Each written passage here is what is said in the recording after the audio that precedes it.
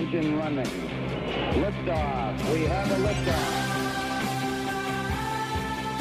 Hello there, it's Erickson. It is 9 after the hour. Stand by for news, as Paul Harvey would say. Listen, out of the gate, I want to tell you guys about something. Today is Giving Tuesday, and every dollar you give to the Atlanta Community Food Bank provides 4 meals for hungry kids, hardworking families, struggling seniors. If you help the Atlanta Community Food Bank on Giving Tuesday or anytime during the holiday season, you can go to gagives.org or Google Georgia Gives. But more importantly, if you give a gift today of $35, that $35 is going to become $70 thanks to a generous gift from Medlytics, who is matching all gifts until midnight tonight. Now, I'm going to give you a different number from what I normally would give you here at the beginning of the program. It's 678-365-4100. That's 678-365-4100 if you want to give, or go to gagives.org. Again, if you give $35, it's going to be $70 because there's a matching gift until midnight tonight for the Atlanta Community Food Bank. Good stuff, folks. Now, we have breaking news to deal with right out of the gate here. Federal court in Washington has just rejected the temporary restraining order from the Consumer Financial Protection Board filed by Laura English. English was intending to be the acting director of the Consumer Financial Protection Board, the CFPB. Richard Cordray had named her the acting director. She was his chief of staff as he left the building, reading into a federal law that he was allowed to do this. Well, the Justice Department came out and said he didn't have the power to do it. The president could override him with the federal appointments power. And we now know from this afternoon that the CFPB's general counsel and senior staff all told Richard Cordray he was exceeding his powers to allow Miss English to become the acting director. Nevertheless, he did it, and she hired private counsel to go to court and issue a temporary restraining order, denying Mick Mulvaney access to the office or any powers to be in charge. She had to use a private lawyer to do it because the general counsel of the CFPB refused to go along with it. Well, a federal court in Washington, D.C. in the last 20 minutes has rejected her request for a temporary restraining order, giving Donald Trump a huge legal victory in federal court. Interestingly enough, the judge who did it is a Trump appointee. He was confirmed to the bench back in September, saying that the president, under the federal appointment powers, is allowed to do this. He also is citing a federal case from the District of Columbia Court of Appeals that really casts constitutional questions about the structure of the CFPB. See, the way the Consumer Financial Protection Board was structured is it's not beholden to Congress for its budget. It gets to add on fees to the Federal Reserve System to fund it. And then while the president names the director, supposedly they're then firewalled off from Congress and the president. No politician can oversee them. In fact, members of Congress from both parties have been complaining that the CFPB has no systematic fundamental oversight component under the Constitution. And the federal appellate court in Washington, that you will recall was stacked by Barack Obama when the Democrats got rid of the filibuster. Even the liberals on that court have said the CFPB structure is constitutionally dubious. So a federal judge has just handed Donald Trump a huge victory, saying Mick Mulvaney will remain the acting director of the CFPB, whether or not Richard Cordray likes it. This is a huge win for the president, and puts in doubt whether or not Miss English will be able to keep her job. Mick Mulvaney suggested yesterday if she didn't show up for work today, she may be fired. And now a judge is saying he is in charge. Awesome. Okay, I want to tell you again, gagives.org. That's where you can go to help the Atlanta Community Food Bank provide meals for kids, families, and seniors. Now, here's something else I want to remind you of. You have the opportunity on Thursday and Friday to go help Clark's Christmas Kids provide toys for foster kids. And that is a great and worthy cause. All of these are good causes. WSB wants to be able to provide you as many good opportunities to good causes this year to be able to donate your money to good causes to help others. That's what this season is about, helping other people, remembering the birth of Christ who helped us, and so you can help other people.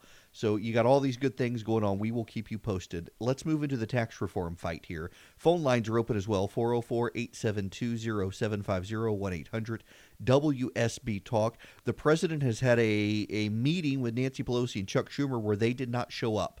He invited them, but in a tweet, the president said he wasn't expecting a deal because the Democrats were all talk and no action.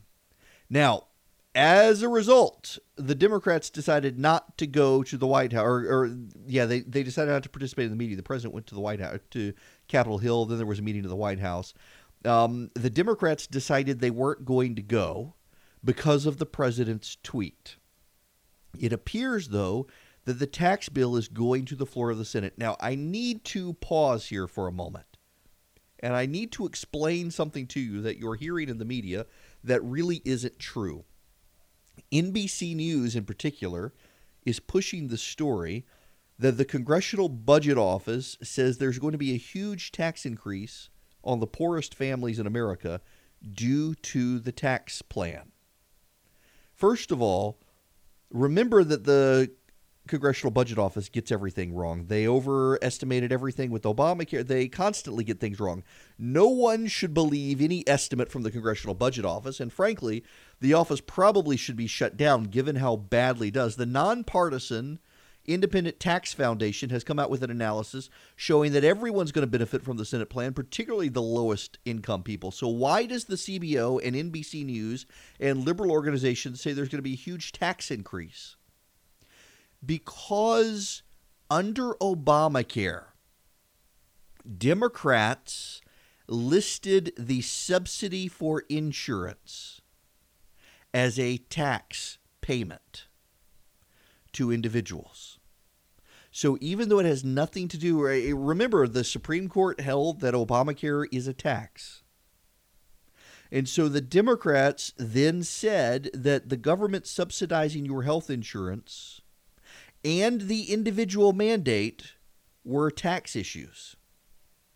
So what the Congressional Budget Office is doing is saying that under the Republican tax plan, the individual mandate is going to go away. Under the Republican tax plan, they're getting rid of the individual mandate that forces you to buy health insurance. When you are forced as a poor person to buy health insurance, the government subsidizes your health insurance.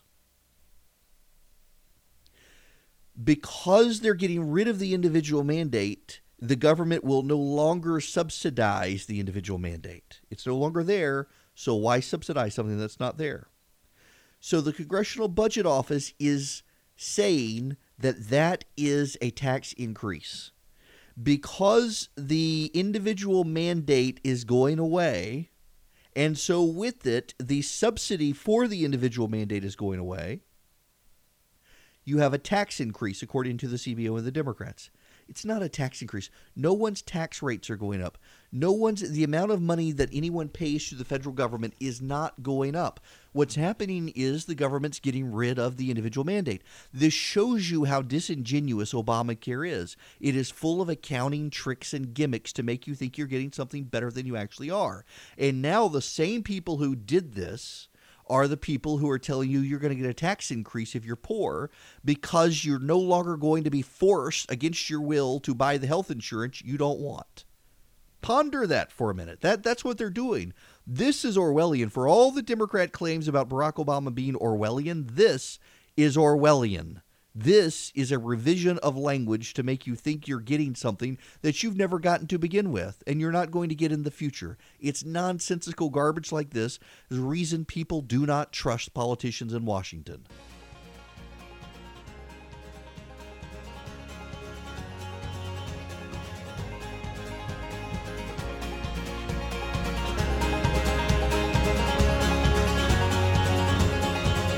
It's 25 after the hour.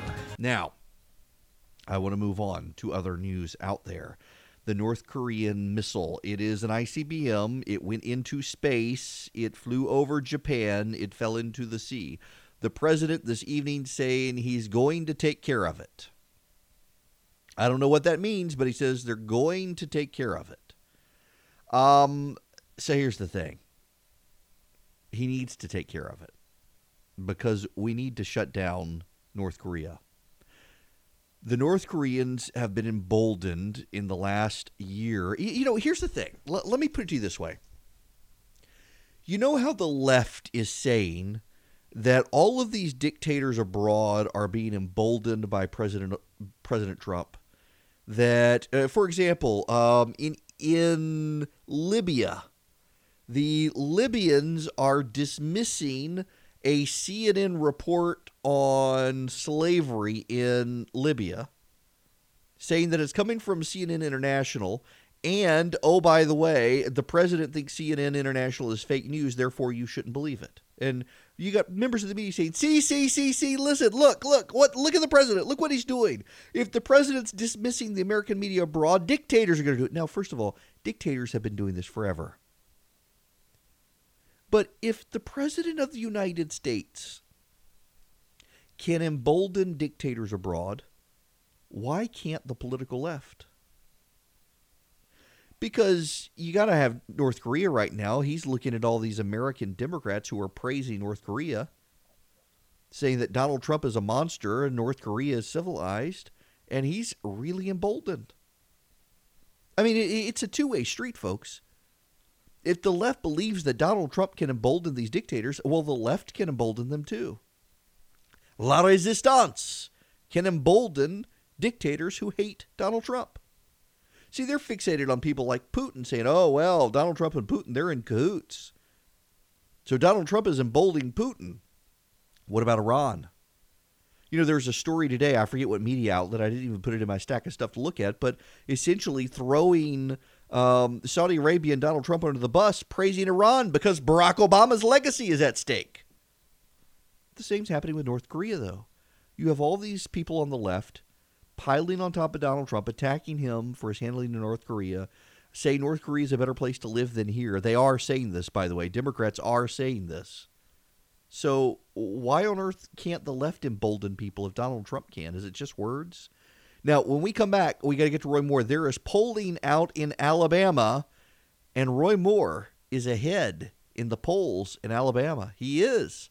You may not have thought that due to the pile-on. I'll tell you what I know when we come back.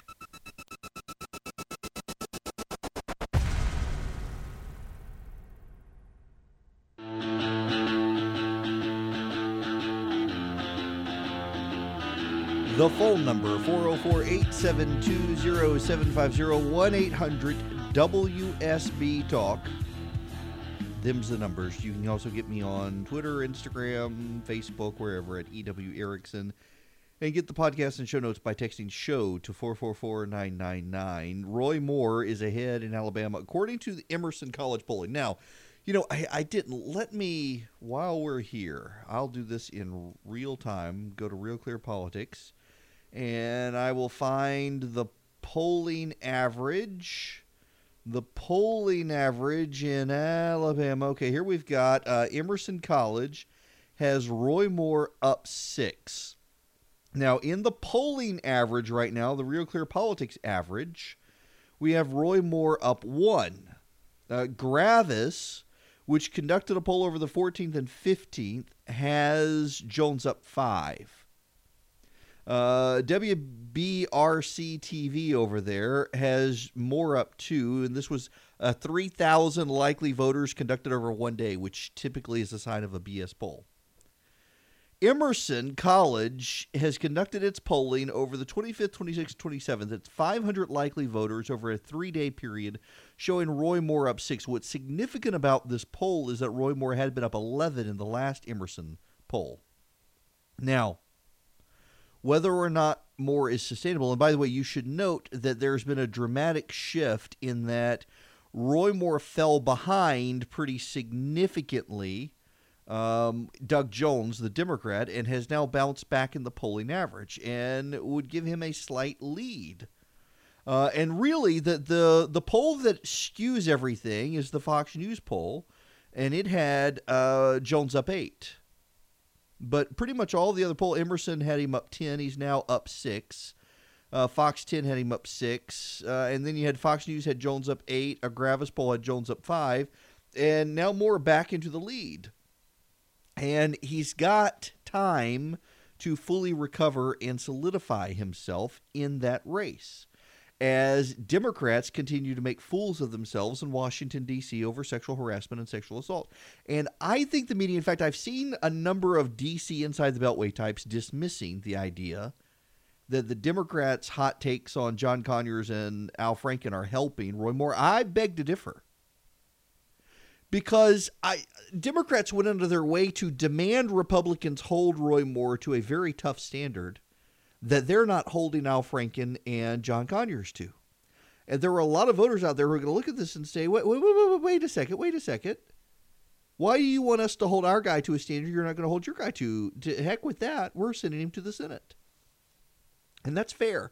But listen, there was a piece today in the Federalist, and I love the Federalist. I would not be doing what I'm doing but for Ben Domenech.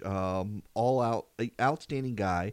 Just got married to Meghan McCain. Congratulations to them. Sean Davis is a dear friend over there. Molly Hemingway and the like. I really love them. And I rarely ever want to engage negatively with a piece that appears in the Federalist. But there's a D.C. McAllister piece over there today that I've got to vehemently disagree with. Essentially making the Christian case for supporting Roy Moore if you believe all of the allegations. If you think Roy Moore is the scum of the earth for what he's done, go vote for him, basically, including distorting the story of Esther to say that Haman was put to death for being falsely accused of raping Esther and she said nothing, which is a gross distortion of that big wolf's tale. Listen, let me be really clear with all of you here.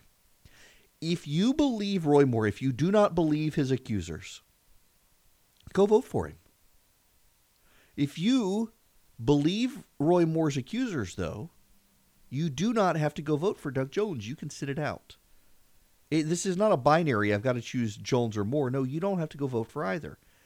If you believe the accusers, if you think they're credible, I happen to think they're credible, you don't have to go vote for anybody. If you don't think they're credible, if you think that they're lying, if you think it's a partisan hit job, though, go vote for Roy Moore. Do it with a clear conscience.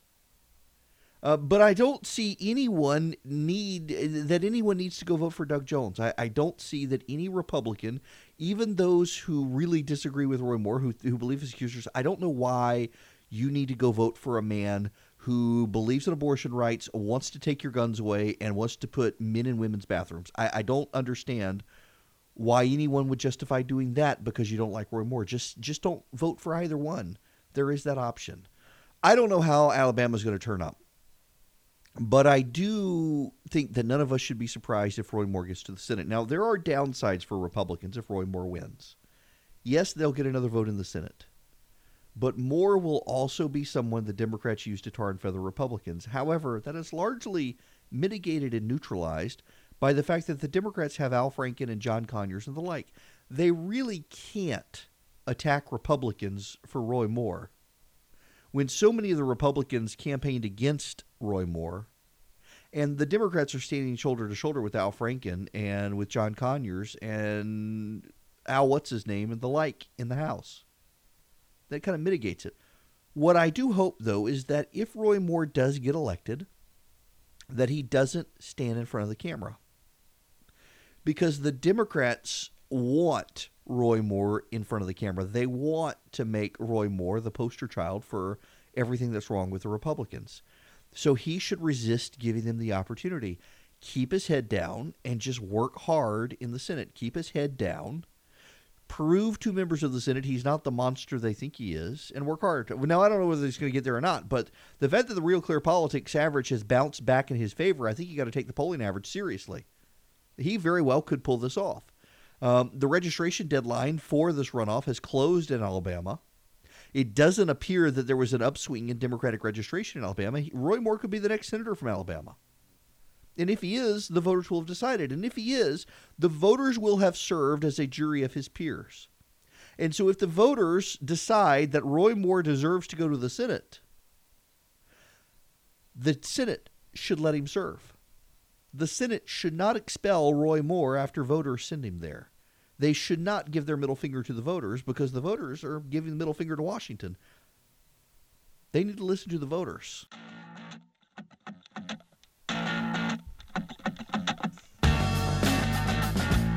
It is 55 after the hour. The phone number of 404-872-0750, 1-800-WSB Talk. Gun reciprocity.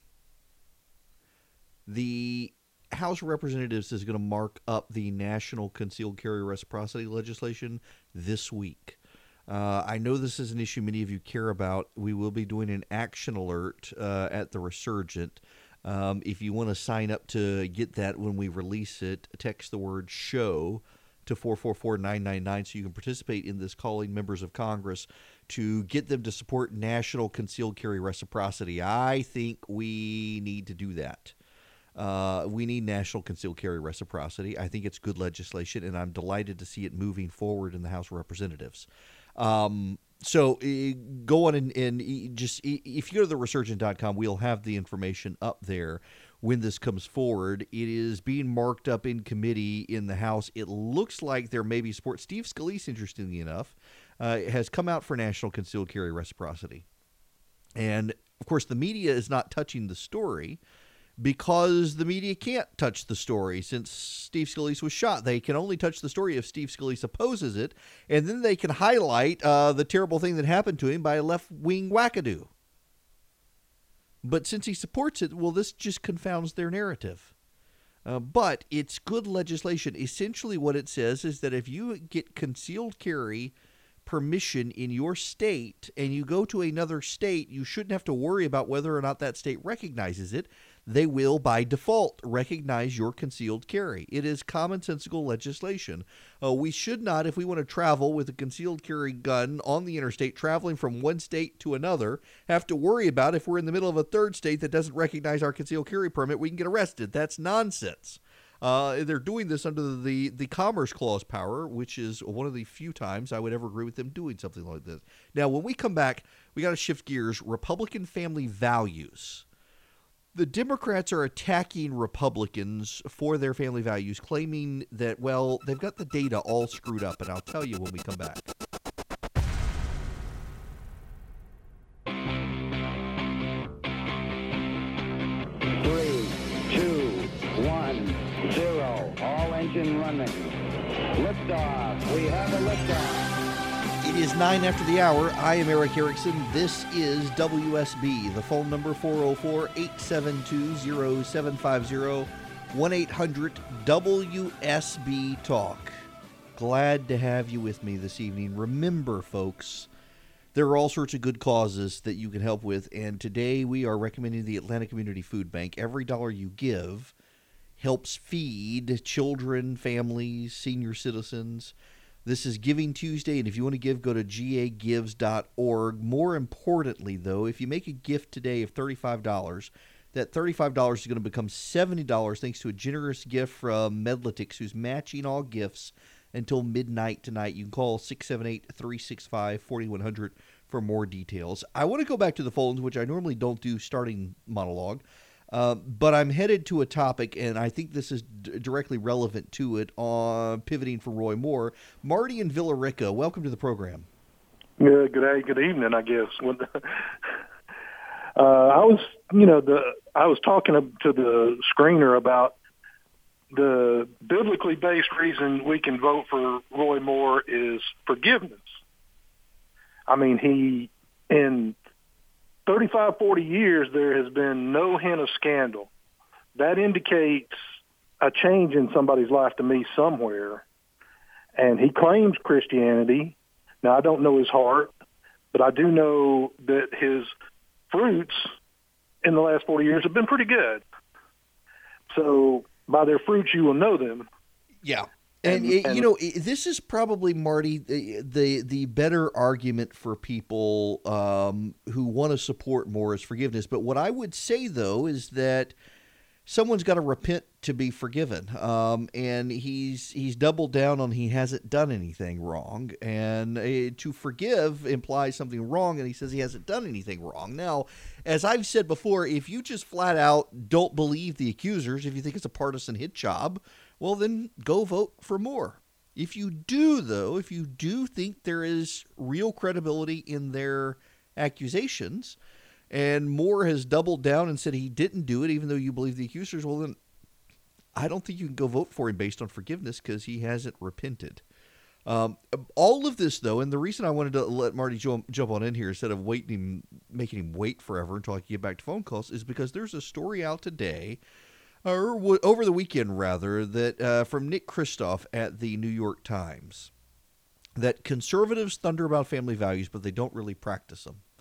Liberals are the ones who practice the values conservatives preach, and citing Roy Moore and Newt Gingrich and Donald Trump and Joe Barton and everything else, they have failed to live up to these values. And Moore is going to be the guy that Democrats use from here on out against Republicans, saying this is a guy who preaches family values in Christianity, and yet he refuses to acknowledge what he did to a 14-year-old back in the late 70s. He denies it, whatnot, and she's credible. Now, you do have to feel some level of sympathy for people who are accused of things from 40 years ago. Where do they go to get their name back? The problem is, as I've said repeatedly on the show, I think Moore completely botched his defense. He could have come out and aggressively defended himself and gotten his wife out there on the campaign trail as well. And they didn't do what I think they should have done out of the gate to stop this story from moving forward. And now he's going to be the guy that the Democrats use as Republicans are hypocrites on family values. But are they?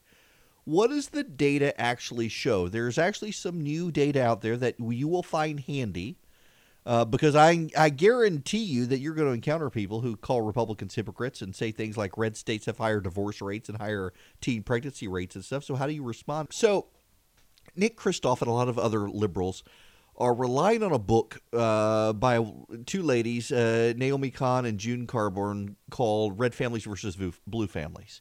Let me read to you. This is from Bradford Wilcox at Politico today. And he says these two ladies, they make the case that blue states have more successful and stable families than red states. Arkansas, for example, is one of the highest divorce rates in the nation, whereas Massachusetts is one of the lowest. Kahn and Carbon go on to contend blue families more than red families encourage their children to simultaneously combine public tolerance with private discipline.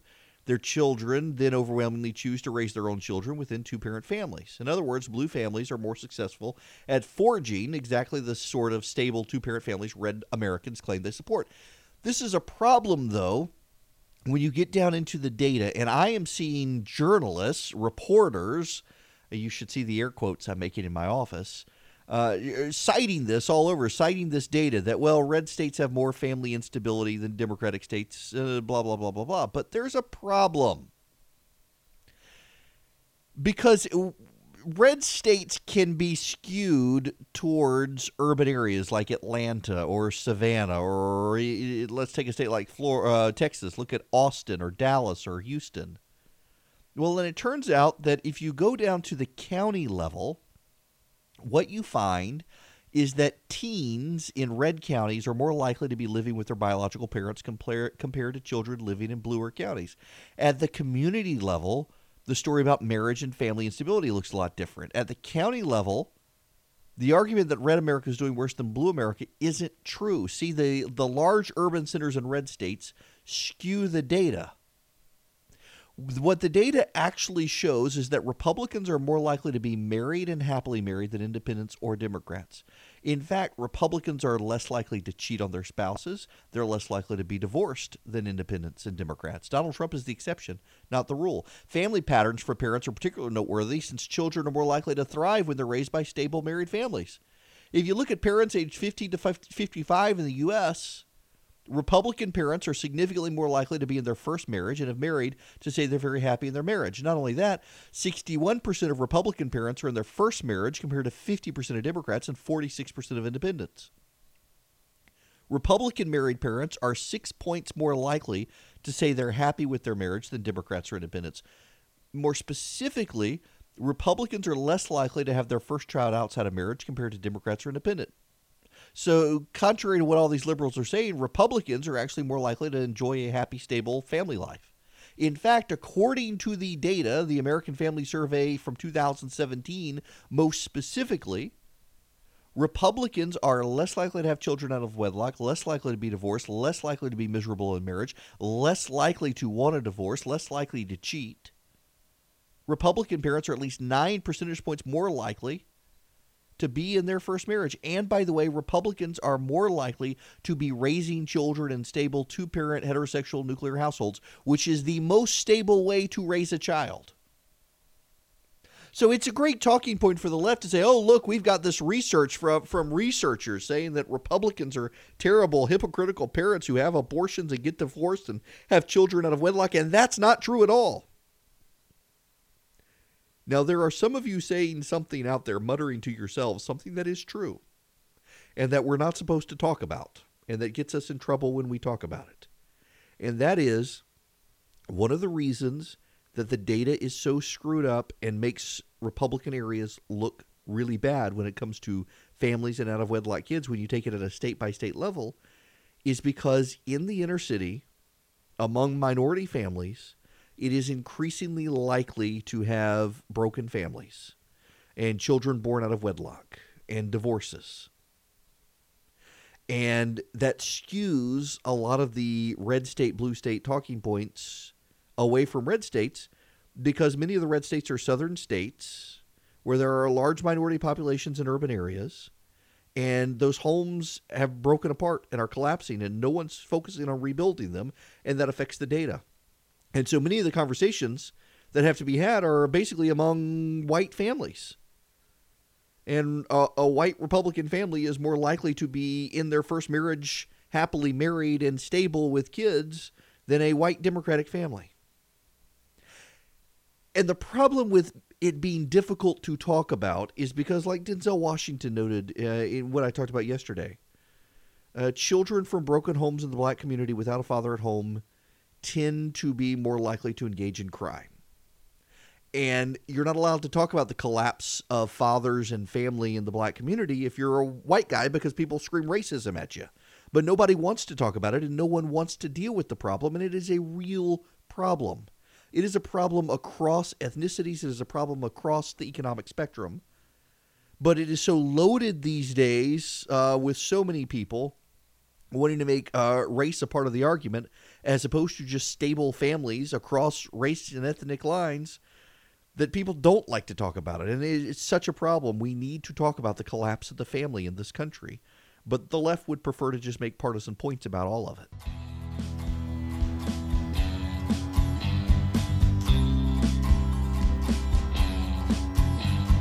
It's 26 after the hour, and I continue to be amazed that we are still talking about Donald Trump's Pocahontas remark yesterday.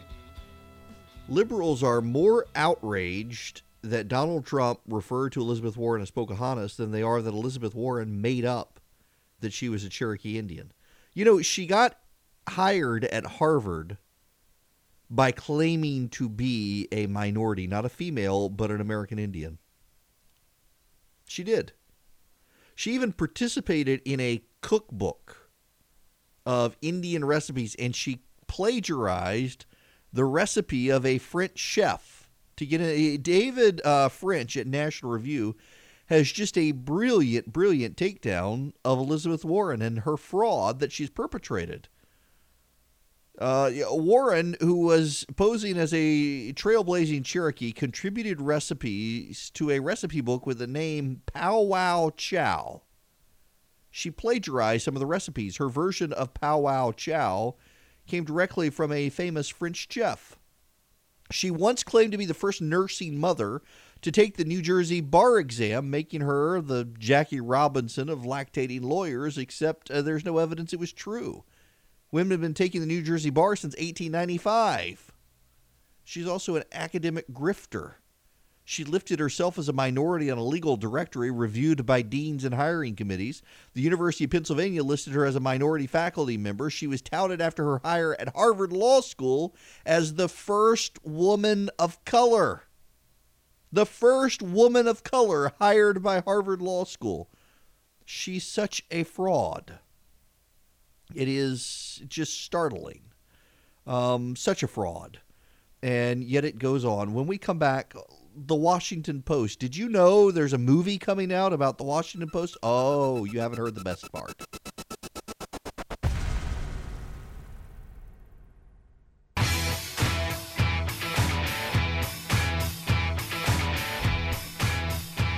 It is 39 after the hour. You know, one of the things that I have learned about discussing, well, family issues on the radio, and the fact that, and we shouldn't dance around this, the fact that raising children in a two-parent heterosexual nuclear household is the most stable, healthy way to raise kids, is that some people take it personally when you say this.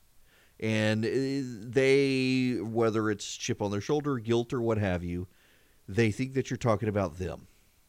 And I have heard now via email from several people who are horrified and offended that I would dare say that a child raised in a two-parent nuclear household is a child that is typically going to be more successful than other kids and have a more stable, happy family life. But you know what? It's a fact.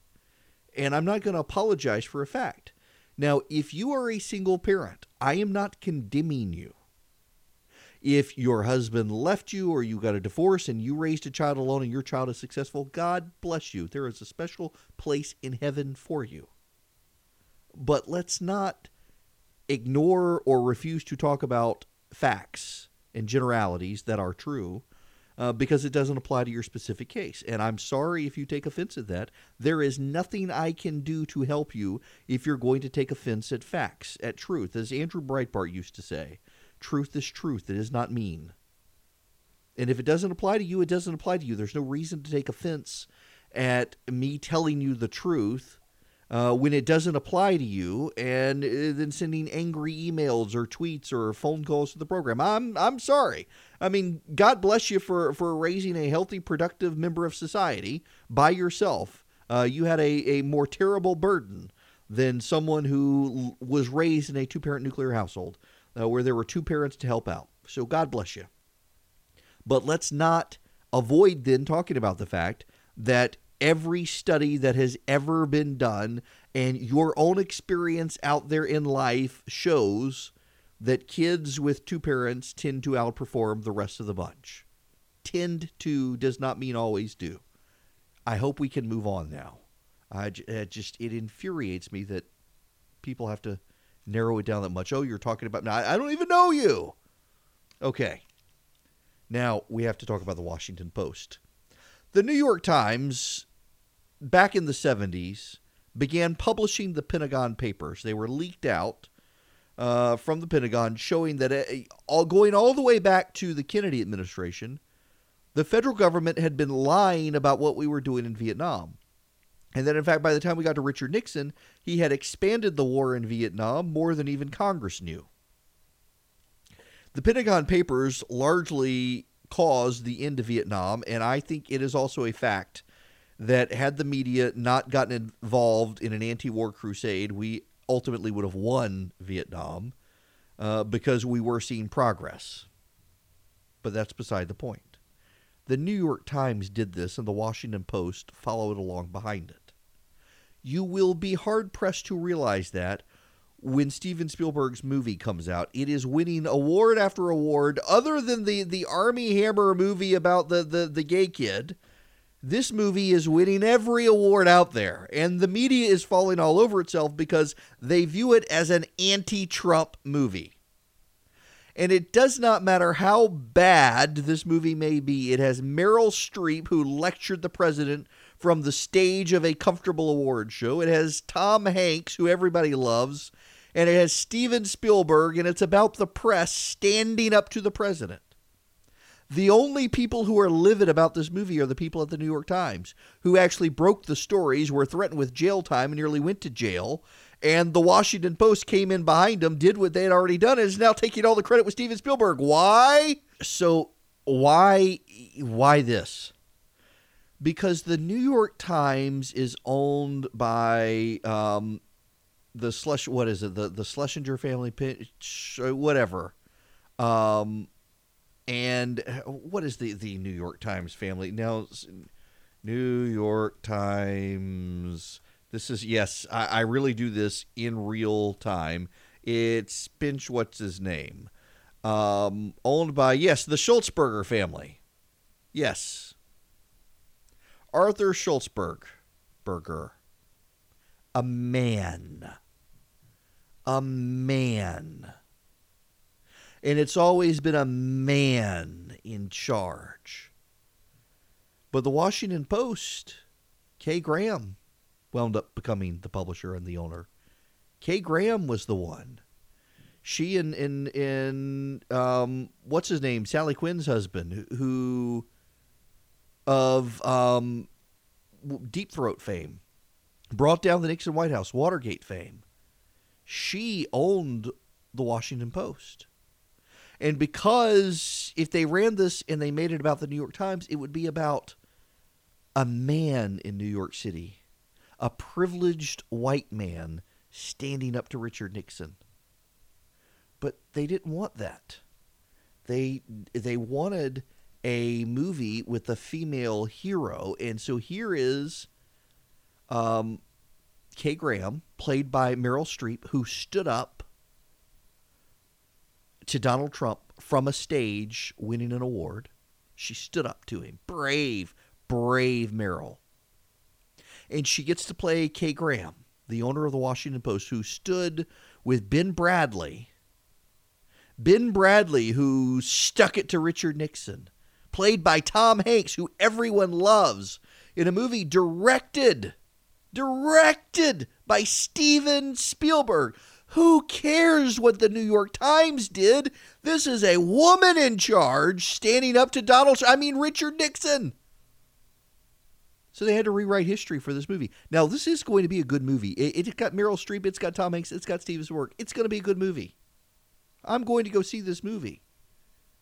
But just remember, historically, it was the New York Times that was brave and the Washington Post that followed along behind it. You won't know this from this movie.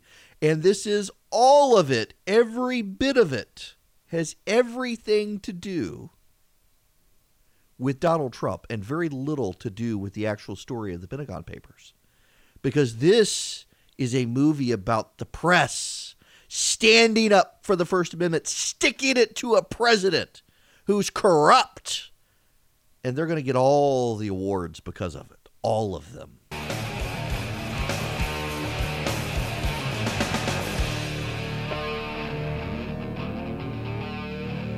It is 55 after the hour. The phone number 404-872-0750. But don't call now. Why? Because we're almost out of time, and I don't have time to take your phone call. Don't forget, I do have one more thing to tell you guys tonight, but don't forget about the National Reciprocity, Concealed Carry Reciprocity. We will do an action alert on that hopefully tomorrow as it moves through markup in Congress. One thing that is also moving through the regulatory system is a repeal of net neutrality. If you go to my Twitter account, twitter.com/EWErickson, I tweeted out a piece from a guy whose opinions I very much respect, even though we often disagree politically. He is a liberal, and he is supportive of the repeal of the net neutrality regulations that the Obama administration did. And one of the points that he makes, for those of you who have heard about this, because the media loves to talk about it, there's been no evidence of abuse of net neutrality. I mean, I support net neutrality, the idea that information should flow freely over the internet. I think that's a great idea. But I'm not opposed to carriers saying, you know what, we're going to let information flow freely, but if you want to use this particular service, we're going to give it to you and not count that data towards minutes. That's how T-Mobile was able to move into third place as a cell phone company. They provided a real benefit to people, and they couldn't do that under these net neutrality regulations. A lot of the experiments they wanted to do to improve data access. This was a case of regulating without any evidence we needed it. So go find that on my social media feed. And tomorrow night, well, I'm sure we'll have more about the CFPB.